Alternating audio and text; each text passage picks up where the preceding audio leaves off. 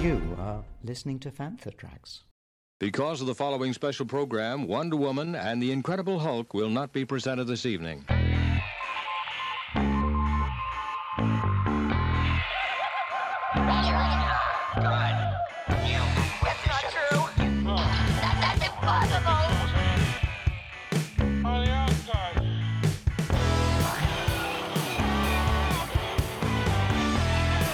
It's time to get all your Star Wars news in a single file. This is Making Tracks.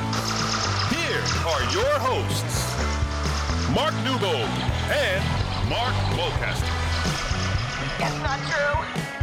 That's impossible. Hello and welcome to episode 128 of Making Tracks, brought to you by those fine folk over at fanthatracks.com. My name's Mark, I am one of your co-hosts, and it's me this week who has to do a really naff introduction for our other co-host, and that is, of course, Mr. Mark Newbold. Mark, how you doing, buddy? That's the best intro you've ever done. I know, it's because I didn't insult you. Do you think that's what it is? Okay. Yeah, but the insults are normally the best. I'm fine. I'm used to insult. Bring them on. Excellent, so it sounds like you're lubed and ready to go for this episode then. Fully lubed and ready to rock. Wicked. Right, so press play on your pre-recorded answer to this. How's things been? How's your week in Star Wars been, my friend? Done nothing. I've just sat on my arse all week doing nothing. No, it's been weirdly been very, very busy. Loads going on Fantha Tracks. Loads happening with the podcasts and writing for various outlets. It's been busy, Mark. It's been busy. How about you? It's been pretty steady for me, actually. Ticking along nicely. Big question, and it is a big question this time. Have you had any Star Wars stuff come through this week? I have. And I will tell you about two things. There's been other bits and bobs that have come in that have gone upstairs, up into the top collection room. I had, like you did last week, the order from Zavi, the little lunchbox, which was very cute. So mine had R2 and 3PO on one side, and I think it had Han and Luke been caught by the Ewoks. It's on the B side. So really, really cute. The little thermos rubber inside, eraser for our American friends. But I think the big one that came this week for me, my Razor Crest turned up. Yay! Have you had your Razor Crest yet? I have. Yes. Got my Razor Crest. Have you opened it though? No. No, me neither. Have you not? No. I thought you were going to do like a whole unboxing sting and stick it on social and all that. I will. So it's I got it out of the packing box, the main box, and there's a few dinks on the corners, which I'm seeing a lot online. People are getting like creased corners of the boxes, but hey ho, it's one of those. I'm not overly worried about that. Yeah, the plan is to open it up, get the video rolling and see what we can do with it. Yeah, I mean, I need the space to open it up, so I'm sort of making room to do it, because I don't want to do it in my kitchen. That's a bit crap. Yeah. So I want to find somewhere nice to open it up. But that is the plan, and I'm assuming you're thinking of doing something similar? No.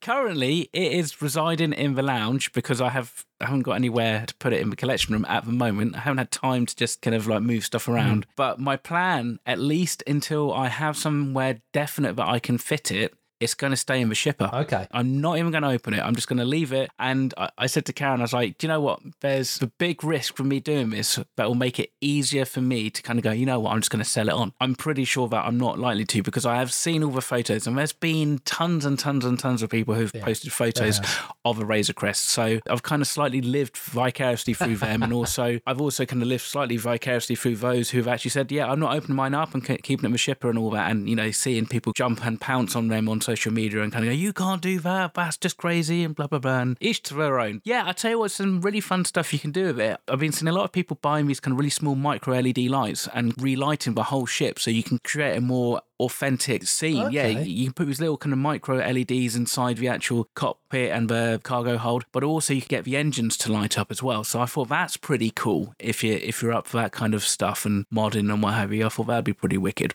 Over the stairs, I've got slat wall in, so I'm planning on putting slat wall in there, make good use of that space, but at the bottom I want a big shelf, quite a deep shelf, and as long as we can measure it right, so I'm not whacking my head on the shelf every time I go upstairs or going downstairs, that's where I'm going to put the crest. Hopefully there'll be room for the figures above it. So that's the plan, but we must not salivate too much over the Razor Crest, because we've got loads to talk about in this episode. We've got, and I'm quite excited about this, we've got not one, not two, but three listeners' questions, Mark. 3 listeners' questions. We won't. 3 in a week where there's not a new Star Wars episode to talk about. Let's dig into the listeners' questions people have kindly sent in. But first, some sad business. The writer of 1991's Dark Empire, Tom Veitch, has passed away. He also went on to do loads more Star Wars stuff. Dark Empire 2, of course, Empire's End, Tales of the Jedi, Greedo's Tale in the Mos Eisley Cantina. Passed away, aged 80. when you look back at that era, 1991 was the real sort of the start of Star Wars coming back into the mainstream. Of course, you had Dark Empire, you had Heir to the Empire.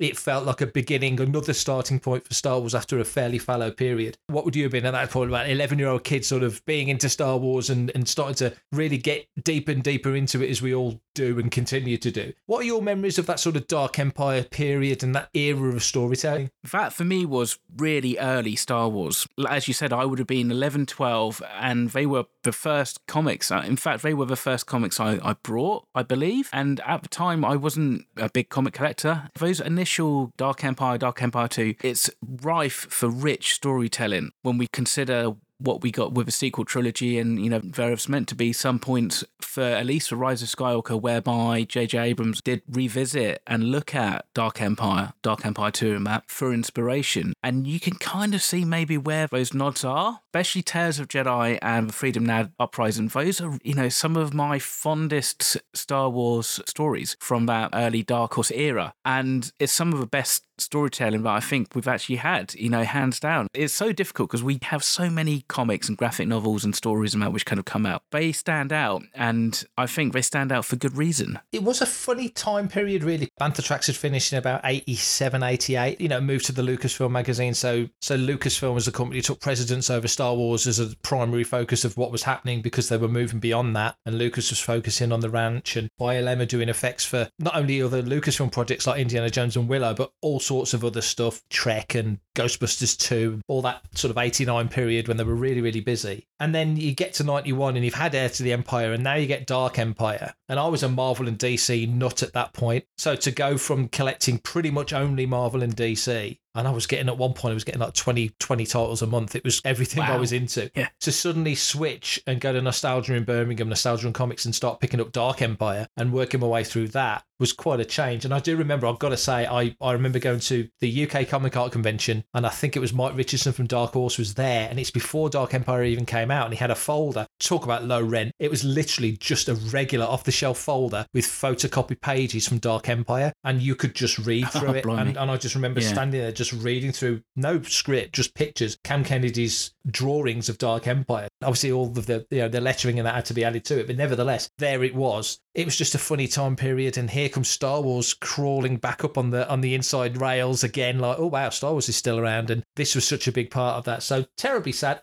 Not a bad innings. Yeah. 80's a pretty good go. But again, it's another one of that era of writers and artists and creatives that's left us, isn't it? When I heard the news, I was like, he can't have been that old. And you said 80. And you think, that's like 30 odd years ago. It's amazing how time is rapidly escaping all of us. It's sad news. And hopefully the Dark Empire comics and Tom's contribution to Star Wars won't be forgotten anytime soon. Hey, this is Daniel Jose Older, and you are listening to Fantha Tracks.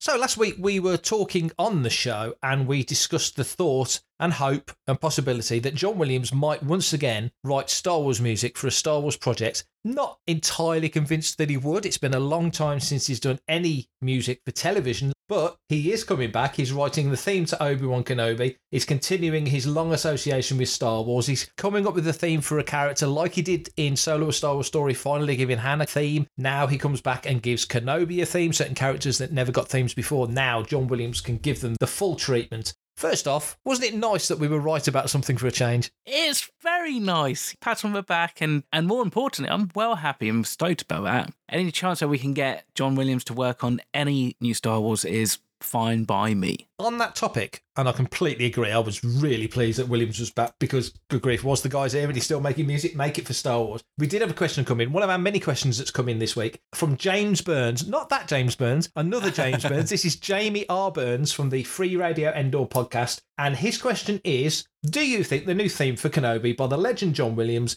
will be the last piece of Star Wars music he will write? Now, of course, he's 90, so he ain't getting any younger. Who is? But he's still productive. He's still doing stuff. He's still out there. You mentioned last week he did that concert in Berlin, and so he's still productive in doing stuff. But do you think there's other Star Wars projects, given that Nicholas Britell is now announced as the composer for Andor, and there's no news of Williams doing any music for that? It feels like that's completely Nicholas Britell that's doing that. Do you think there's any more John Williams music down the road? And if so, what do you think it will be? Personally, I think that John will do any work for Star Wars as long as he can. You know, I don't think he's likely to want to step away and put the baton down. But I think, as with Han Solo and obviously Obi-Wan Kenobi, maybe these are going to be themes or just a single suite for characters that we would have seen in the original trilogy. I don't think we're likely to get John doing something for, like you said, for Andor, because obviously he didn't write any of Rogue One's music. But potentially, if there's a character maybe from the OT or even the prequel trilogy, perhaps they decide to bring into a Disney streaming series, he might do it. I mean, he has also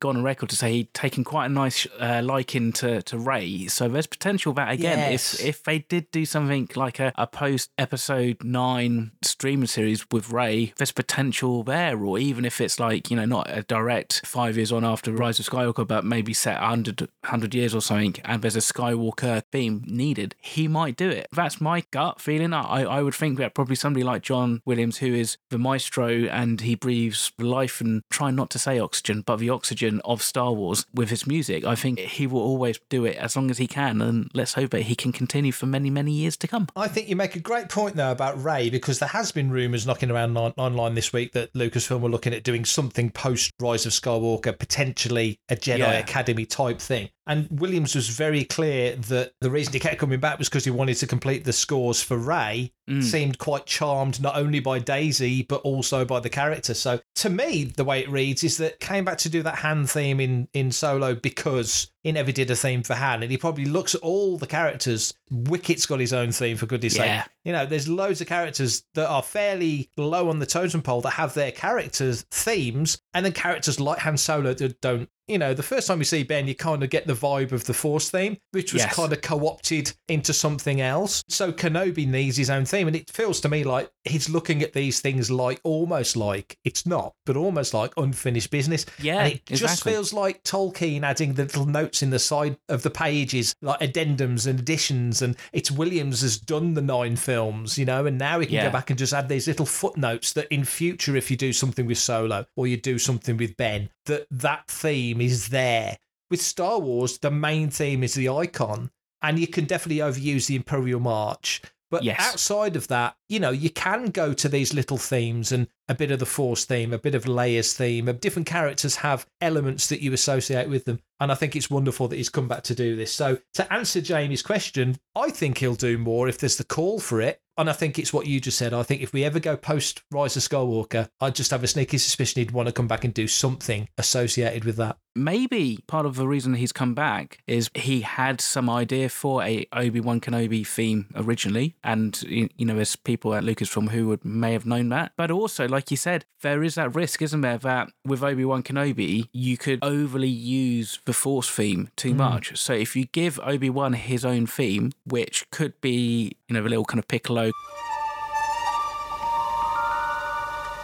part, but then expand upon it, then it's a way of creating a different identity without having to keep on going back to the Force theme or, like you said, the Imperial March. I mean, they did it so well with Rogue One when they went and they used Darth Vader's theme rather than the Imperial March. And they only used that like once or twice because, again, you only really see or hear the Imperial March come Empire because of the time period. You kind of go, okay, well, that kind of makes sense. So I wonder if they're going to maybe do something like that with it. Brilliant news that Williams is back. I think we're all stoked and can't wait to hear what he does. Whether or not we see anything pre-celebration, when you kind of think that's when we're going to start seeing the bulk of stuff. But I will go to another question we've had that kind of fits in with all this. Neil Lowry, great friend of ours, always bigging up Fantha Tracks on social media. He's a lovely guy. He did ask us a question. Will Lucasfilm hold off on major announcements till Star Wars Celebration? And I just think that Williams coming back is a major announcement. That's out there now and we know it. Whether or not we hear anything before we see the first trailer, or whether they use that music in the first trailer, because I think he's probably only recently recorded this music. Music's generally a fairly late in the process thing, isn't it? So normally lost, Do you think that makes sense? Do you think, like Neil says, do you think they'll hold off on any big announcements until Celebration? Because really, we're only about 100 days from Celebration, and that's the Super Bowl of Star Wars, isn't it? You know, that's the place to make your announcements. So what do you think to that? Yeah, I tell you what, the news cycle with Star Wars and Lucasfilm is once upon a time, I think we could probably get a good idea and gut feeling of what they're going to do. But things just sometimes come out of left field, don't they? They just kind of get dropped without any hint or anything. So potentially, yes. I suppose it kind of comes down to what the focus of celebration is going to be. There's going to be so many different panels. So there's, every single panel will probably have some form of announcement, be it big or small. We're probably going to be holding off like the big ones, be it the announcement of whatever film is actually going to fill that December 23 spot. But then there might be other stuff which might just go out because, again, like I said, it's all clicks, it's all likes, it's all ratios and stuff like that in social media, and we need to keep that content ticking over. It's a different world from like 10 years ago. If you don't put something out once every couple of weeks, people almost forget about you. I'd be interested to see like all the, the analytics for Star Wars posts and stuff, and actually see what the drop-off is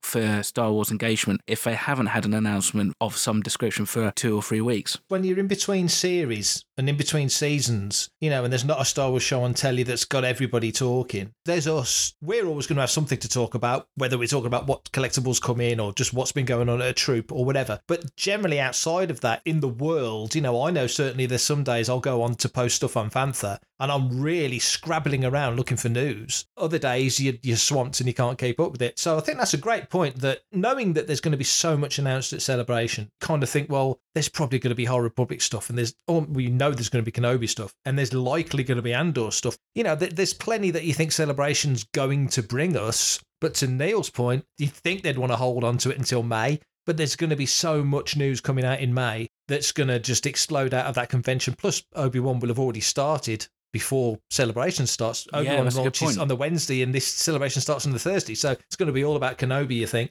I don't know. I think they probably will try and hold off, but what constitutes major news? They want to announce a new game. That's a big deal. Announcing a game these days is as big as announcing a film in a way. Probably the thing that we haven't had is a film announcement. That's probably the big one thing that I think people really want. If Book of Boba Fett comes back and there's a Book of Boba Fett panel at Celebration, then that's where you announce Season 2 or Volume 2, shall we say. Yeah. What do you say about films there? You make a good point about films, because films have kind of gone by the wayside lately because we're so focused on television. Do you think that Star Wars will try and get something into that time slot? It feels way too short now to me. I think they're probably going to be pushing everything back a couple of years. What do you think? I think so, yeah. I mean, with film releases being what they were for the last couple of years, I think we can, as fans and cinema goes, we're slightly more used to big tentpole films being delayed and pushed back. And I think maybe because of the Rogue Squadron being dropped, there is the argument that maybe they're going to put more eggs into the High Republic basket, or even before the High Republic to, the quote-unquote Old Republic. You'd hope that Lucasfilm have learned some serious lessons from how they put out the sequel trilogy. I think they might be taking a step back and going, we want to get it right. We need to get it right from the get-go rather than try and retrofit something in at a later point. Right now, as we record this, there could be a massive story-breaking session at the ranch for the next Star Wars film. The fact that we don't know about it, and we may not know about it until Celebration or even later, is fantastically exciting as far as I'm concerned. Hi, this is Julie Dolan, the voice of Princess Leia, and you're listening to Fantha Tracks. It's your only hope. Great news. Film Music Reporter have reported, fittingly, that three-time Academy Award nominated New York-born composer Nicholas Britell is the composer for Star Wars Andor on Disney+. We're getting it in 2022. It's a prequel to Rogue One. What do you think? Do you think that his score will adhere to what Giacchino did on Rogue One? Do you think, which we've just found out recently, is coming out as a physical 4-disc set, which is fantastic news. We were talking about that on the show the other week. Wicked. And it's coming out not only in digital but physical, so that's great. Do you think that will happen? Do you think it will be more like the Giacchino score? Do you think they're going to go down a different avenue and give us something sort of Boba Fett, Mandalorian, sort of slight left turn? What do you reckon?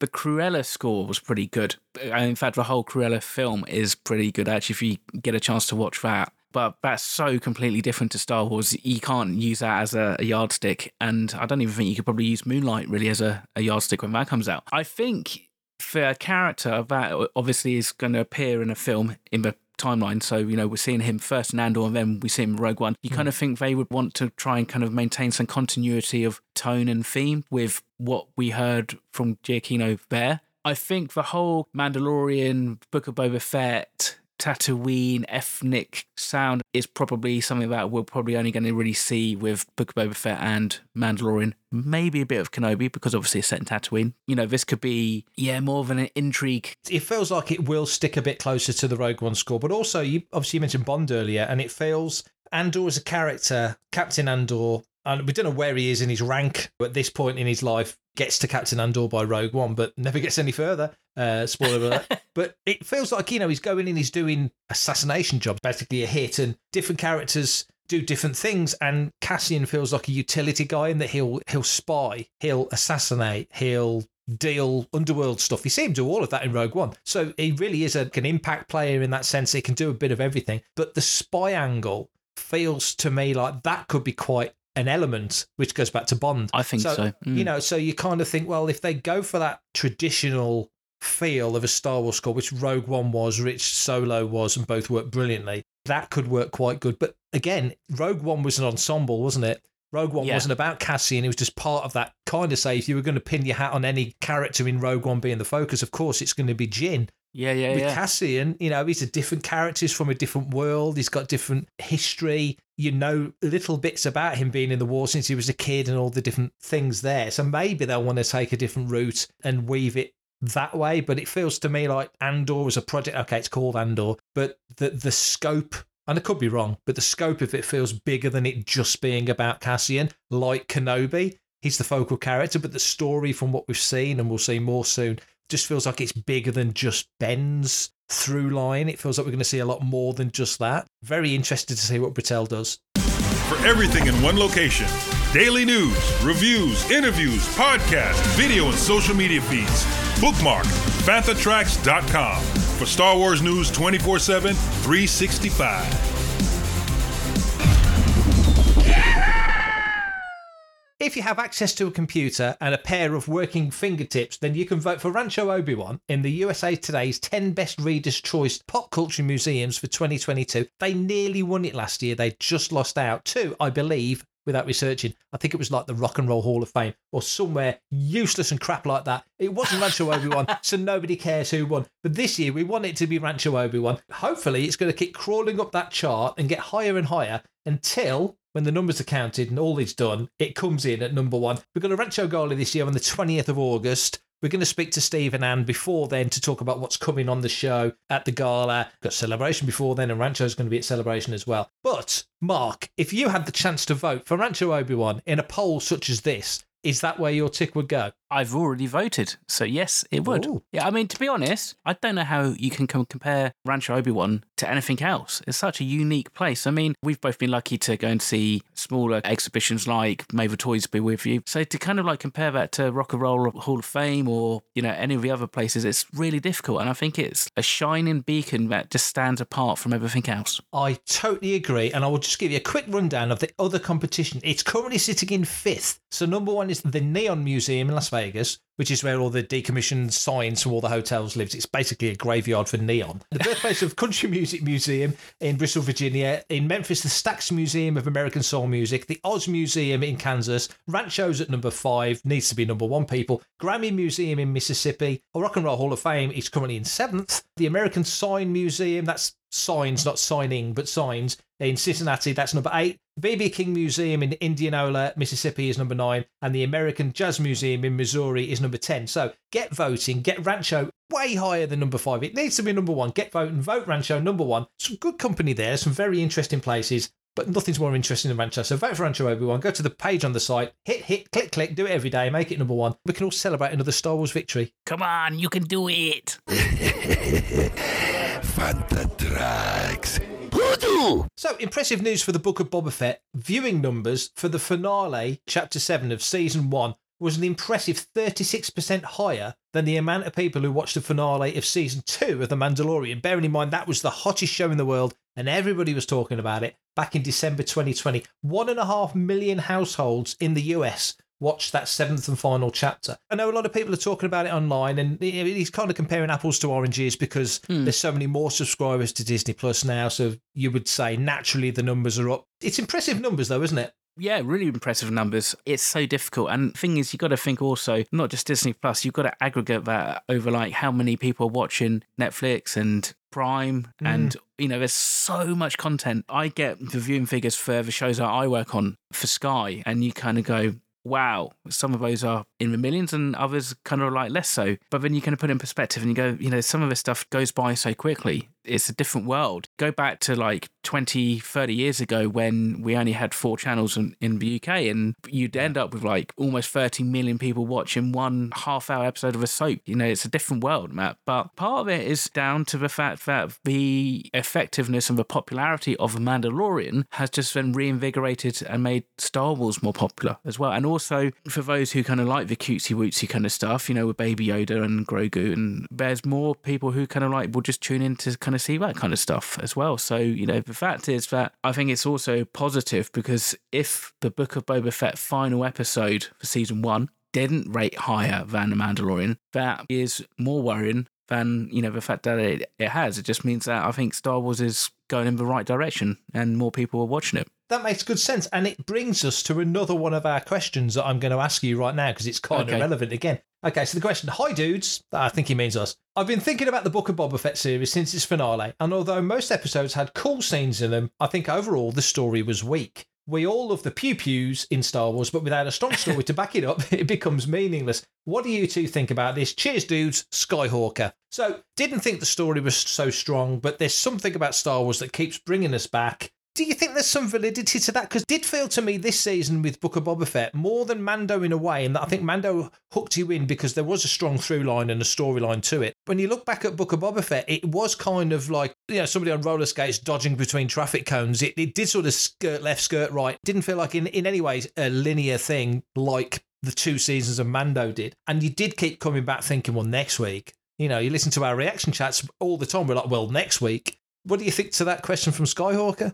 I think it's a fair point. The best way I can describe it, and it took me a long time to kind of like try and verbalize it. So the Boba Fett story, ignore the side trip to Mandalorian town and all that stuff. But we actually look at the Book of Boba Fett story. I kind of see what they're trying to do, but they just haven't executed it very well. They've got the maison scene of like, you know, the Western and all the Western tropes, but there's just not the emotional pull that you need to get invested in the story and invested in the characters. The storytelling just wasn't quite what maybe I was expecting or was hoping from this kind of story. And obviously I had no real expectations. I tend to not have massive or big expectations of things I want to see or anything like that before any Star Wars. And this is going right back to Phantom Menace. I tend to try and leave my expectations and my speculations to one side. So when I go in and I watch, I'm just presented with the Star Wars that is, rather than trying to, you know, reconcile the Star Wars that we didn't get because they didn't listen to me in a tweet or an Instagram post. So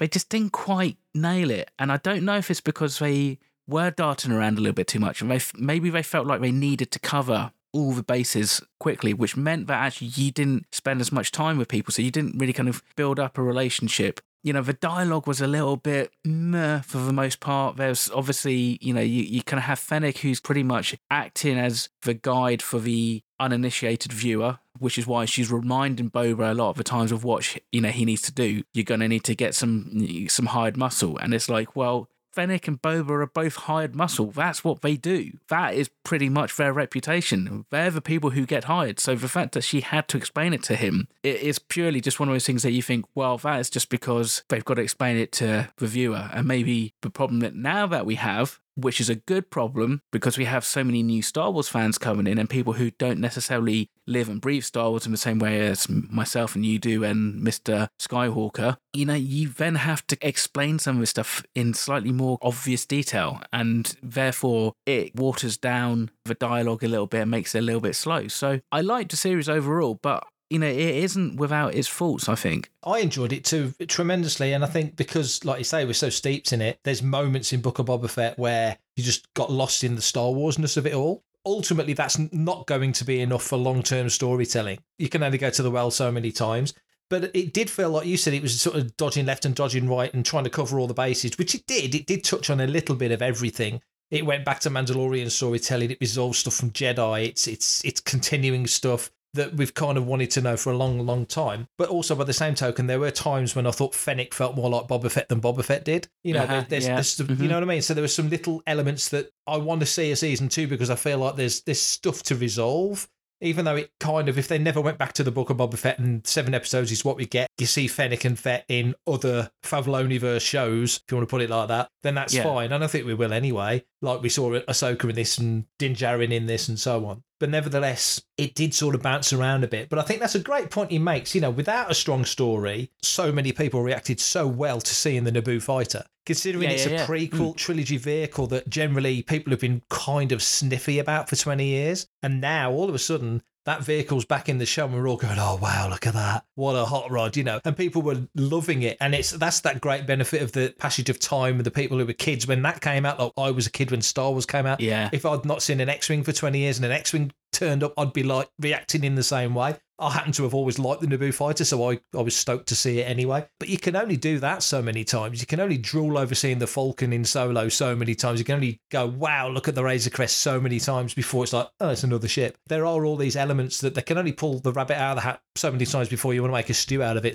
You need that strong story. And I think maybe season 1 of Book of Boba Fett felt like it was laying the groundwork for lots of other stuff. And I think we said this on Reaction Chat as just part of that broader story, even in a way that includes things like War of the Bounty Hunters. You know, there were certain things happening in The Mandalorian that just made me think of what we just read in that comic series. But that's only going to work for folks like us who read the comics or certain books and such. So I think you said about how Fennec had to keep explaining things to Fett. Your logical head goes, Fett knows all this. Yeah. You know, don't teach the dude to suck eggs. He knows all this. But as a viewer, that maybe not everybody's as into it as we are, you kind of tacitly know stuff because you just kind of know it. You've been around it for so long. Exactly. You need that Basil exposition moment, don't you, to sort of explain everything to the viewer. I kind of almost wonder if, bizarrely, the series might not have been long enough. I mean, if you look at shows like Deadwood and even like something like Westworld and that, they're slower builds. And I think they were trying to do something that kind of almost needed a slower build, but with slightly more articulate and precise dialogue and storytelling. You know, there could have been a story between Boba and Gaza Thrip, maybe a bit of a love interest or something. And it just felt like they've tried to tick all the boxes for this Western trope. Either they didn't know how to really execute it in a way that would work, or that they were trying to just keep it too concise, and it kind of maybe have just felt like it needed to be a bit longer. For example, as much as I love seeing CGI Luke with CGI Baby Yoda jumping around rocks and stuff, if that had been Boba learning to train the Rancor scene, that would have made a lot more sense to me, and then it would have been a bit stronger when we kind of then see and maybe have, again, like some kind of like Boba Rancor relationship. The one thing that we don't really see in any of the Book of Boba Fett, we're told about how bad the Pikes are. You know, how bad it is for Mos Eisley and Mos Espa and Tatooine in general. But we don't see the Pikes coming into town. They come off like a P&O ferry type Star Cruiser, and then that's it until we get to the battle at the end. So I kind of almost felt like, again, we needed to see, why is this so bad for Tatooine? Bar the fact, obviously, everybody's anti-drugs. But why is this bad? What, you know, how is this going to work against the average person? Why are they going to be downtrodden and stuff like that? And also, why Boba felt like he had to protect him? Like, who gave him the right? Nobody asked him. You know, it's not like he saw anything. It wasn't like a conversation with Tuskens. They kind of said, you need to protect Tatooine as a whole. He's just taken it upon himself, which is very altruistic and great. But I kind of feel like, again, we didn't really get that moment to see why he's decided to take that on. You know, he keeps on saying, people are counting on me. But we're not seeing the people. We're not kind of seeing the women and the men and the kids who are kind of going, we're starving and we haven't had any water and, you know, that kind of stuff. Help us, Boba. It's just like walking through town and kind of going, oh yeah, these people are counting on me. And everybody's kind of going around doing their business. At the end of the day, I saw Boba Fett riding a freaking Rancor, laying waste to like half of Mos Espa. So I'm happy with that. And yes, I really hope that whatever kind of story threads that they laid in this season gets picked up in the Book of Boba Fett, Season 2, Volume 2, whatever you want to call it, or in the wider Star Wars storytelling going forward. If this had been 20 years ago, this story had been happening 20 years ago, that you would look at a show like Book of Boba Fett and go, well, Lucasfilm were very savvy because they're not tying all the bows in a nice, tidy knot. They're leaving things vague because they know that we can put a book story in there, we could put a comic series in there. Exactly. Maybe season 2, we could come back and tell them why and how Boba Fett rode the Rancor. But I think now, because we're moving so swiftly through storytelling, we've got Kenobi coming in not that many days now, less than 100 days, and then beyond that you're thinking Bad Batch, and then beyond that you're thinking Andor, then season 3 Mando. By then we'll know there's a film coming and such. So you don't have anywhere near the time for books and comics and different, ancillary stuff that you always had before. So on one hand, I'm thinking they're being quite canny here. They're leaving loads of plot holes, because I got into a conversation about Kenobi online with somebody who said there's no way that Ben and Vader can meet because Vader said this in A New Hope. And my reaction to that, my answer to that was, well, that's Vader talking about the last time Vader met Ben. That's not Vader talking about the last time Anakin met Ben, because you've got to remember that Vader, that name has no meaning to him. When Vader's talking about what I did, he's talking about what the armoured Darth Vader did. He's not talking about what little Annie did on Tatooine when he was 10. That doesn't matter. That's a life that's gone. So, you can massage the meaning of certain things that are said to make it fit. If Lucasfilm can do that with a 45-year-old film, they can certainly do it with a series that only came out a few weeks ago. So on one hand, you're thinking they're leaving loads of potential storytelling moments to fit in if they want to. But in the real world of 2022, you kind of know they're never going to go back and fill in a lot of what they've left open in season 1 of the Book of Boba Fett. So it's old school Lucasfilm storytelling, but it's 2022 and they're not going to get the chance to go back and fully exploit. And I mean exploit in the best sense, like really fill out and expand, to go back and do that. Whereas there's a hungry bunch of us who want to go back and see, whoa, I do want to see how he rode that Rancor, I would like to see that. Or like you say, the Garsa Fwip thing, is I always felt that there was more to her character. Felt like she was going to be more substantial. What's more her central real to the story? Yeah, totally. And there's more to her as a character.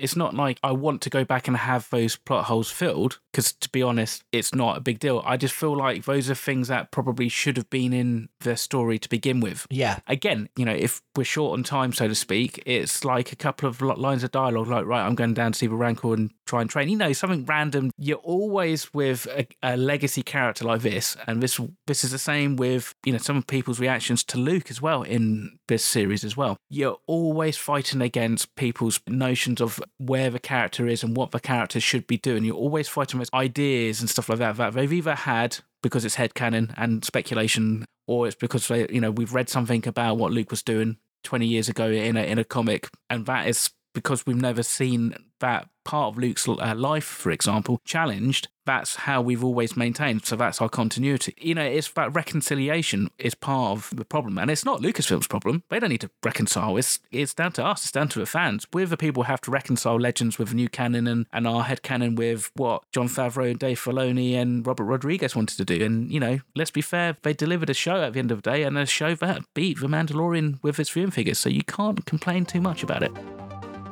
Mark, I don't know about you, but after 3 questions, I'm pretty much done for this week. So I think it's about time we wrap this episode up and head out of here. If you'd like to be like any of our lovely listeners who've sent in questions this week, then Mr. Newbold, can you tell people how they can get in touch? Yes, I can, Mark, and this is how you do it. If you want to be a part of the action and stay updated on all the latest Star Wars news, visit fanthatracks.com or check out the free... Ooh, free, yeah! Fantha Tracks app through the App Store to follow us on your mobile device. You can reach out to us and send in your listeners' questions by emailing radio@fanthatracks.com. Like our 3 questions today, we've got some questions for next week, but keep sending them in. Comment, like and share on any of our social media feeds @Fantha Tracks, and be sure to subscribe, leave a review, preferably a 5-star one, on Amazon Music, Audible, Apple Podcasts, Google Podcasts, Spotify, or your podcatcher or smart speaker of choice. And as always, thanks to James Semple for composing the Fantha Tracks intro, Adam O'Brien for our Making Tracks opening music, and Mark Daniel and Vanessa Marshall for our voiceovers. And for the 128th time, that is me done for this episode. On that note, everybody, stay safe, take care. Thank you very much for listening. I hope to catch you at episode 129, which will drop this time next week. Until then, may the Force be with you. Coming up next on Fantha Tracks Radio, it's another episode of Making Tracks.